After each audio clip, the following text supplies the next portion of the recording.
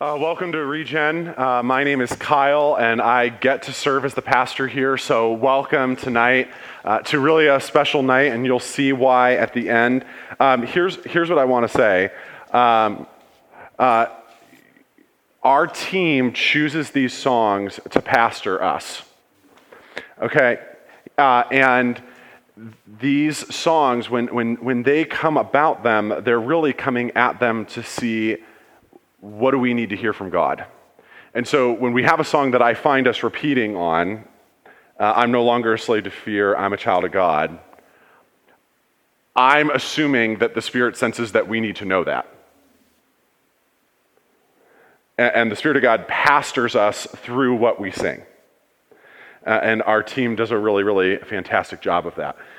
So thanks. Welcome to Regen. Our mission is simple. It's to interrupt people's lives with the love and grace of Jesus. And that means that we will have accomplished our mission tonight if something in your thinking shifts, or something in your heart is challenged, or you are comforted in the midst of something that you're walking through, that something clicks or pivots in your heart, in your soul, in your life. That's how we know we've done our job. We're taking our mission as Regen to the next level this spring. Come April, this community will be meeting in this place 6 hours and 45 minutes earlier at 11:15 in the mornings. And there's a variety of reasons for this, but the main one is that when we set out to reach people and connect people that are far from God to God, the more work we've done in that, we've recognized that the reason all these churches meet on Sunday mornings is that it's the best time to do that. And so we want to move into that to really maximize your ability to be inviting your friends. And I know you invite friends, and they say, I'd love to come, but I have my nephew's birthday party this week and my grandma's birthday party the week after that, and then we're going to the Browns game, and then we're doing, why you would go to a Browns game, by the way, is beyond me, but anyway. And so, yeah, listen, the Steelers didn't go to the Super Bowl either, so it's all good. And so we're going to be doing that. There's info on that in your program. We've been putting stuff online. We just really want you to be seeing this as an opportunity for you to be connecting your friends and your family to what's going on here at Regen. Tonight we're in John's Gospel. We are in John chapter 2. And if you have a Bible, go ahead and grab it. If not, grab one of those blue paperback Bibles under you. Those red ones are okay. They're just not going to sound the same as what we're reading. And one of the shifts that we're going to be making in this series is less and less of the text is going to show up on the screen so that we can have the Bible in front of us. So some of you also are digital Bible users. That's fabulous. You might be slightly less Christian, but that's okay. Just kidding. And so John chapter 2 is where we are tonight. We're going to be in the book of John for a while in kind of multiple seasons. If you're newer to Regen, what you need to know is we take the Netflix approach to the Bible. My wife and I just binge watched the show on Netflix, The OA. OA, it's just 2 letters, good show. Binge watched it. So we like to binge watch shows. What's that? It needs a disclaimer, not entirely church appropriate. So, certain moments. Anyway, we're just being real. So we're going to be in John 2 tonight, and we'll go from there. But let's pray as we do this, can we? Father, we confess and believe and wrap ourselves around a mystery, and it's this, that wherever the nature of the Lord is spoken of, there he is present. And so we trust that what is done tonight is not some exercise in my vanity or just words spoken that tickle the ears, but that what happens tonight is you making yourself present to us, your people, so that we would have hearts that are broken for what breaks yours, that we would see people the way that you see them, and that would motivate us then to point people to Jesus this week. And so, Father, where there is comfort to be given, give it. Where there is challenge to be offered, strike deep. Where there is vision to see beyond ourselves, help us to catch a glimpse of that so that we might walk with you this week. We pray in Jesus' name. Amen. A couple years ago, my wife and I are driving here from Chicago. We lived in Chicago at the time. So we're driving, we're on the turnpike, and all of a sudden, bing, bing, bing, bing, bing, we're out of gas. or running out of gas at the very least. And, I don't know if you've really ever driven 80, but sometimes there's like a rest stop, and then it'll be like, next rest stop forever, right? As if to say, like, turn back now or else. And so we find ourselves in the middle. I don't know what we're going to do. The light is blinking. And I will tell you, there is nothing that can send you from 0 to 60 than being out of gas. Do you know what I'm talking about? You are having a great day until all of a sudden that light goes on, and it's like you're thinking, if I don't stop right now, like this second, I am done. Or you do this whole math thing, right? Like, okay, I get like 30 miles to a gallon, and I probably got like a half gallon, which would be this, and it's this part of this, and I don't really know how far things are, And so it's one thing to be out of gas and know about it. It's another thing to run out of gas and miss that. My friend Jarrell and I, when we were living in grad school, we went over to the next town over, Glen Ellen, studied, had some coffee, and we go to get in his car, and it won't turn over.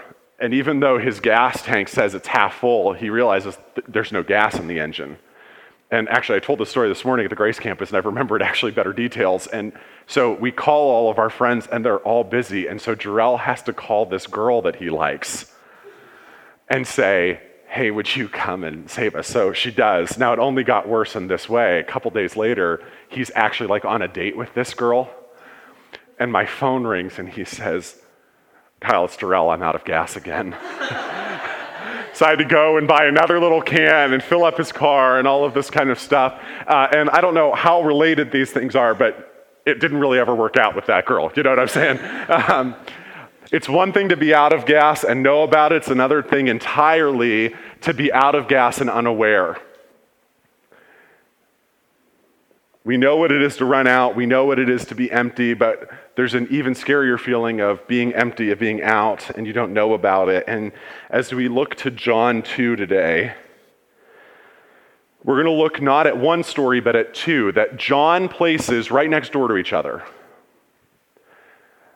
And there's some commonality in them. And there's a commonality that wants to speak to our emptiness, to our out-of-gasness. And so we're going to be in John 2, and I want to read the first half, and it says this: The next day, there was a wedding celebration in the village of Cana in Galilee, and Jesus' mother was there, and Jesus and his disciples were also invited to the celebration.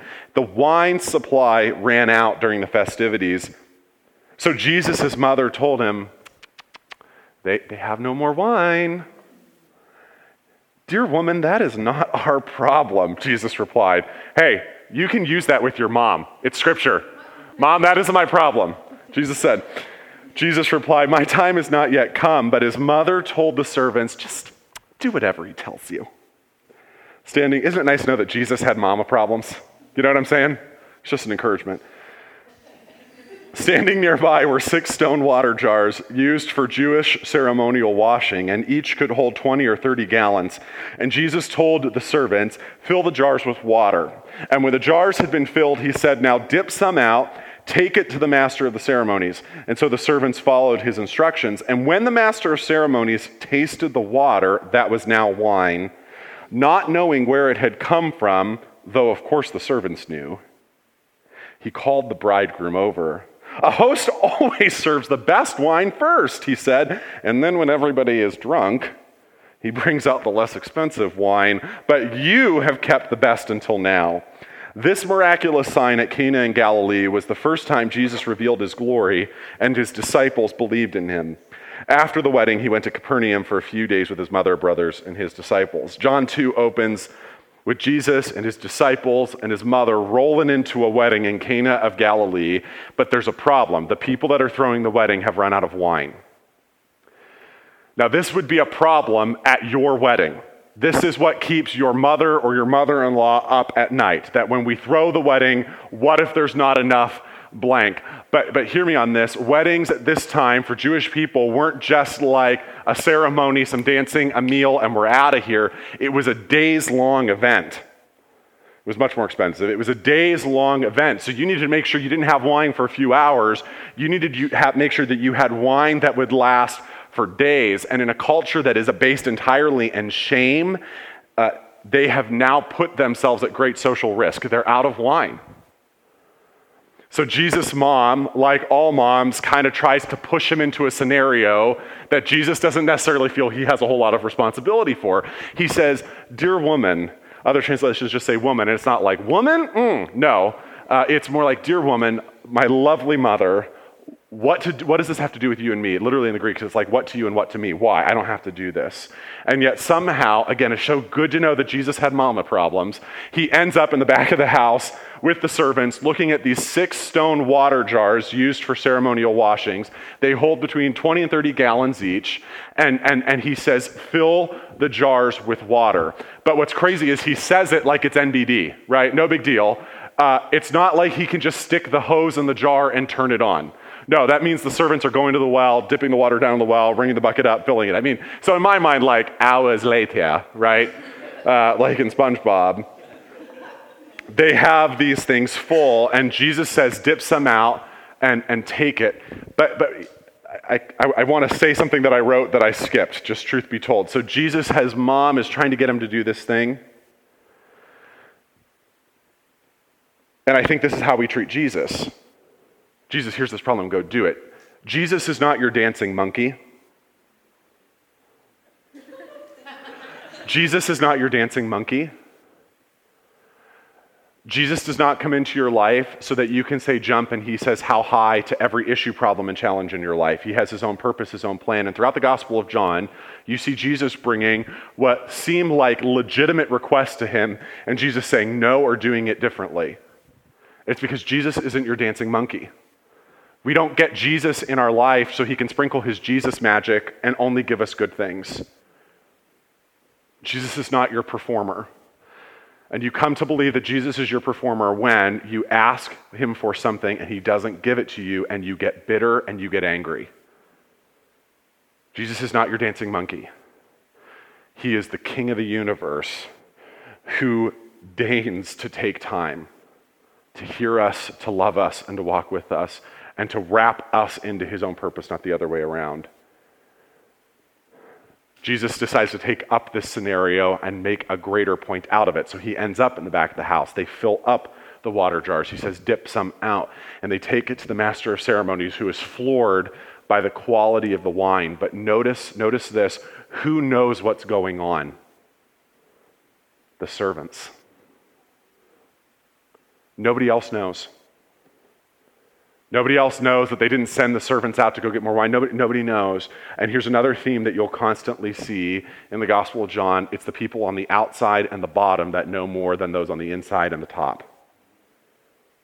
And so if you consider yourself on the outside, if you're a misfit, if nobody gets you, if you have opinions that nobody understands, if you felt rejected and left over your entire life, if your movie is The Breakfast Club,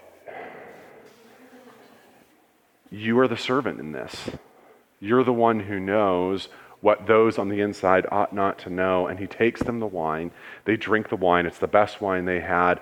And it says, this is the first sign that Jesus performed in Cana of Galilee, and his disciples believed in him. John's gospel is arranged in 7 signs and 3 Passovers.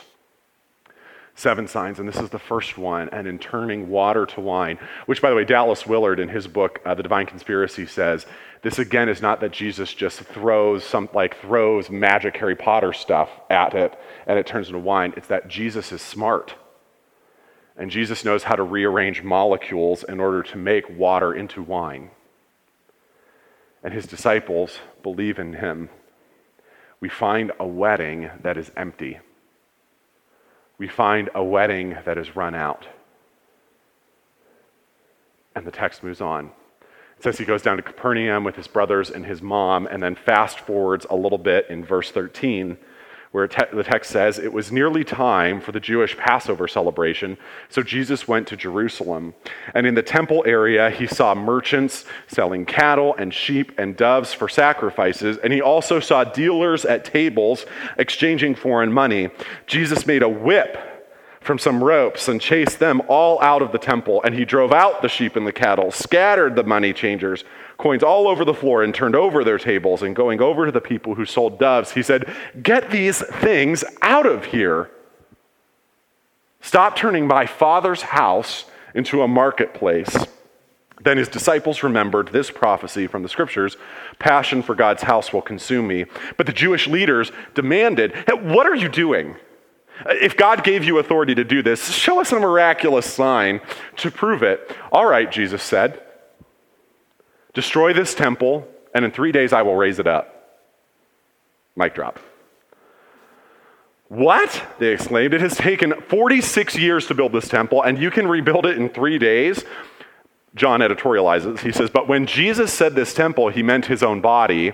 And after he was raised from the dead, his disciples remembered that he had said this, and they believed both the scriptures and what Jesus has said. Jesus moves from a wedding where they've run out, an empty wedding, to a temple that is overflowing with activity. A temple that is bustling as Jews flock to Jerusalem for the Passover. And he gets to the outer court, the court of the Gentiles, and finds it turned into a marketplace. It was not uncommon for Jews at the Passover to have to travel hundreds, if not thousands of miles to get to Jerusalem. And I think we've all can share the experience that traveling with goats is very difficult. Even Southwest, how many carry-ons does that count? I don't know. Hard to get them under the seat. And so it was not uncommon that you would just get to Jerusalem, buy your sacrifice, and take it in. But here we find a Jesus in the category of Jesus behaving badly. This is not polite, Jesus. You're making a mess, Jesus. Use your inside voice, please, Jesus. And yet he flips tables and makes a whip and scatters them. Why? Why is Jesus mad?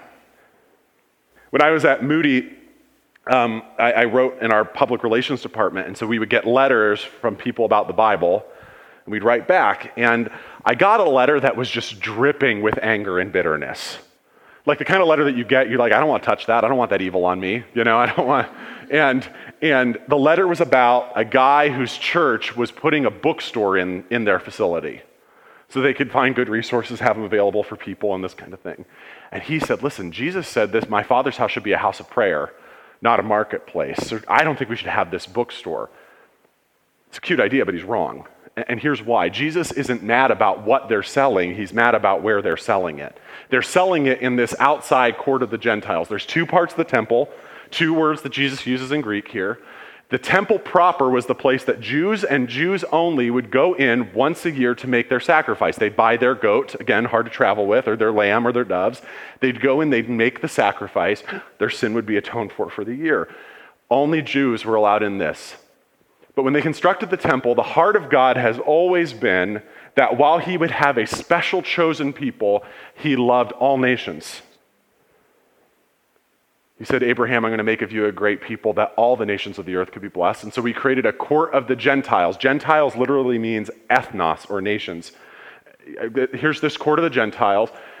And this is the place where God-fearers, this was kind of like the term that we used. We would call them like seekers today. They could come into the court of the Gentiles to seek after the Lord. It was the one place for outsiders to experience God. And the Jews, the insiders, had taken this thing for outsiders and now made it about them. They had made the outsider thing for insiders. They'd made it about their convenience. Hear me on this. Nothing makes Jesus angrier. Nothing makes Jesus angrier than when we erect barriers to keep those far from God even further away. Let me say it differently. Nothing makes Jesus angrier than when religious people try to keep the outsiders on the outside. Nothing makes Jesus angrier than when insiders try to keep the outsiders out there. Because we don't want that in here. We don't want the questions and the mess and the da-da-da-da-da. And so now Jesus walks into a temple that is full of activity, but that could not be more empty. Because the Jewish religion had become dry and dusty and stale and rote. It had become religion. It had become about outward acts of righteousness with hearts that were far from the Lord. Jesus looks at the Jews of his day and he says to them, they honor me with their lips, but their hearts are far away. He says, you do these outward things right, but inside you're dead. And Jesus wants to come and open a new and living way. He wants to fill the emptiness of religion, the emptiness of this temple, with something different. And so he walks in, he clears the place out, and he says to them, in 3 days, I can destroy this temple and give you a new one. And they look at the structure of the building and they say, how do you build this in 3 days? It took us 46 years, but they're missing the point that this structure that he is in is no longer the center of their worshiping life. That in his flesh, in himself, the glory of God would be revealed. And so John 1:14, the word became flesh and dwelt among us, and then we saw his glory. We didn't need a temple through which to see his glory. We just saw in the face of Jesus, we encountered God. And so, of course, in 3 days, I can build up this new temple because I will die and I will rise again and I will open, Hebrews says, a new and living way through the curtain that you may enter in with confidence. An empty wedding and an empty temple. That's what this text has in common. Emptiness. Sure, there's that commonality of a priority for the outsider, the low, the excluded. The servants know all about what's happening with the wine, and now Jesus is trying to take the worship of the temple and make sure that it includes people like the servants. That's a commonality, but at an even deeper level, John puts these two stories next to each other because he wants us to know that Jesus fills the empty things. That Jesus fills the empty things.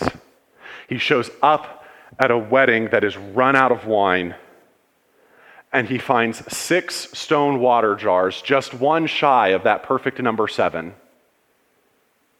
And he fills them with a new kind of wine and a new kind of joy. He fills the empty things. And then he finds himself at the temple, which couldn't be on the outside more busy and active and movement, and yet behind the scenes, it is empty. And so he says, I will fill this empty thing with myself. And this is good news for us in 2 general ways. And the first way it is good news is this, is that Jesus wants to fill empty religion with himself. Those of us who are raised in youth group and in church, we heard this thing growing up. It's not a religion, it's a what? A relationship. Isn't that cute? It's not a religion, it's a relationship. But can I tell you, nothing could be more true. Jesus isn't inviting you to something where you show up and you do outward nice things. I mean, you can participate, even at a place like Regen, in that way. You can come, you can give to the one thing, you can stand up while we're singing, you can hear Kyle talk, you can hang out with these people, you can honor him with your lips, you can honor him with your time, and yet your heart could be far from him. Now, this is terrifying news to the person who prides themselves on religion, who prides themselves on what they have given and what they have done and what they have given up and the hard decisions they have made and the committees they've sat on and the things that they have accomplished for the Lord. But it is bad news for them because it doesn't matter to Jesus if your heart isn't close by. Jesus isn't coming to give us more religion, more things we ought to do, more shoulds. He is coming to offer us himself, to fill our attempts at understanding and getting to God, that's what religion is, with a life-giving, vibrant, depthy relationship. If you were in my guys' Bible study this week, we used this line, God doesn't want to be studied, he wants to be known. Religion says, study God, master him, understand the principles on a one-page document. And you find that God takes that, and this book does this over and over again, takes our neat little outlines and tears them to shreds so that we would know him. He fills the empty things with himself. He fills the empty things with himself. But let me tell you why else this is good news. Some of you are out of wine. Some of you are out of wine. You are walking around and you are scraping the bottom of that jar because there is no wine left. A single mom is just trying to keep it together, just trying to make ends meet, trying to be everything she needs to be for her kids, trying to make it work, but she's out of wine. I can't keep doing it. Marriages run out of wine. What was once joyful and life-giving and engaging and vibrant has become basically playing battleship over who does actually have to empty the dishwasher, who has to take out the garbage, and it's become cold and dry. Marriages run out of wine. Sometimes when we're walking through singleness, we run out of wine because we just get really tired of waiting for that Mr. Right or Mrs. Right. And if we've been raised in the church, man, we know that there's supposed to be this standard and he's supposed to be good or she's supposed to be good. And so we just get tired of waiting. Or in our grief, after a loss, we're just tired of that empty space in our house. We're out of wine. Sometimes when we're parenting, we run out of wine because you just have to keep having this conversation over and over and over and over and over and over and over and over again. And just when you think you've made a tiny bit of progress, we're back to square one and we're out of wine. Sometimes we walk through anxiety and depression and it just keeps getting heavier and heavier and heavier and the light does not turn on, it does not get brighter, and we're running out of wine. We had dreams of a vocation and a job and a life and work that was fulfilling, maybe not financially, but at least that we could go home at the end of the day and say, I had meaningful work, I did something meaningful today, and yet we keep driving to the office and driving home and it feels more dull and more rote, and this thing that was supposed to be life-giving and that I went into crazy amounts of student debt for is far from what I thought it would be. I'm running out of wine. Sometimes when you've been serving and leading, you're running out of wine. Thinking about all of our folks at Regen that come early and stay late. I mean, we keep moving stuff and putting them out and putting them back and putting it out and putting it back and picking the songs and we're running out of wine because it's hard to keep making the right decision. It's hard to stick with the vision. It's hard to keep the passion alive. We're running out of wine. Sometimes when you walk with Jesus, you run out of wine. Jesus, I'm showing up. I'm reading the Bible. I'm praying. I'm pursuing you. I'm singing the songs. It's just not clicking. Feels like there's nobody on the other end of the phone. I'm running out of wine. Hear me on this. Jesus fills the empty things.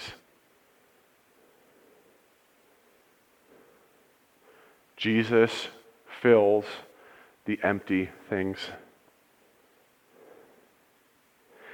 And so for the single mom who just keeps showing up and trying and doing it, she finds that maybe just tonight she gets a good night's sleep. And for the marriage that's been running out of wine, suddenly a song comes on the radio, or he looks at you just with that glance like he used to, or she just happens to say something in a certain way, and you remember maybe there really is something deeper to this that is really life-giving that I want to stick with. And sometimes in parenting, we find that they actually hurt us. Suddenly the person who's walking through singleness just finds another reason to wait, if only because an ex-boyfriend does something crazy on Facebook.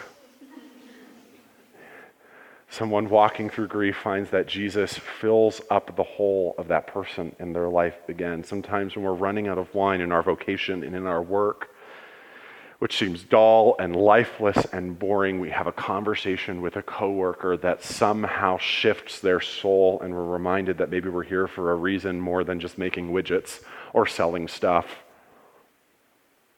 And the anxiety and the depression does not go away. Find me a preacher who tells you Jesus makes depression go away, and I will introduce them to 70 of my friends. But it becomes fractionally lighter, somewhat more bearable. You keep showing up to lead and make decisions, and Jesus fills the empty thing because a new person walks in the room or somebody says thank you. And you're reminded why it's worth doing it. Sometimes you show up, you keep showing up to read the scripture, to pray, to engage with Jesus, and suddenly just one word or one line of a song just gets to you again. Jesus fills empty things. Jesus fills empty things. Jesus fills empty things. There's this flashback to 1540. 1540, Venice, Italy. Venice is becoming kind of the center of trade around the Mediterranean Sea. It's booming and growing. And the monks of St. Benedict, their coffers are growing as sailors and merchants come in and they give money. And so they say, let's take this little island, let's build a chapel so that the sailors and the merchants of the people, they can come in, they can find a place to rest, they can find a place to meet with God, they can come and encounter him. And so they build their chapel, they build their structure, and there's this big space on the dining room wall, and they say, hey, what would work there would be a great painting. And so they say, let's hire one of these famous Renaissance guys to come and paint it. And so they come, and he comes, and he says, well, what would you like the subject to be? What shall I paint? And they say, oh, you have way more expertise than this. I mean, you just paint whatever the heck you want. Weeks go by, and he finishes the art, and he says, why don't you come take a look? And he's painted the wedding of Cana at Galilee. And there at the center of the table is Jesus.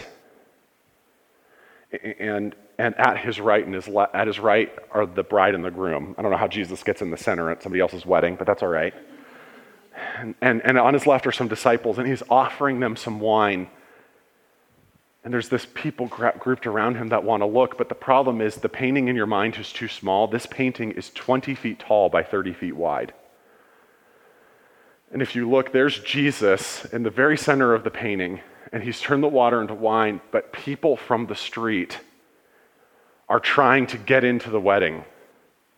And they're climbing through windows and up pillars, maybe just to get a glimpse, maybe just a taste of this new wine that Jesus has offered. And you look close at this painting, and they're not all the same people. They're wearing turbans, and they have dark skin and almond eyes and light hair and blue eyes. And it's as if the whole world has heard of this new wine that Jesus offers that satisfies our deepest longing. And they have to at least look at the one who did it. Maybe they can't taste the wine, they can't even get to the table, but maybe just a glimpse of him will remind me that my emptiness is known by him. That every square inch of that void in me is marked and measured by the Lord who fills the universe, Paul says, with himself. Maybe just a glimpse, maybe just a look, maybe a taste, that we might know that he fills the empty things. Let's pray. Jesus, you have marked and measured our emptiness.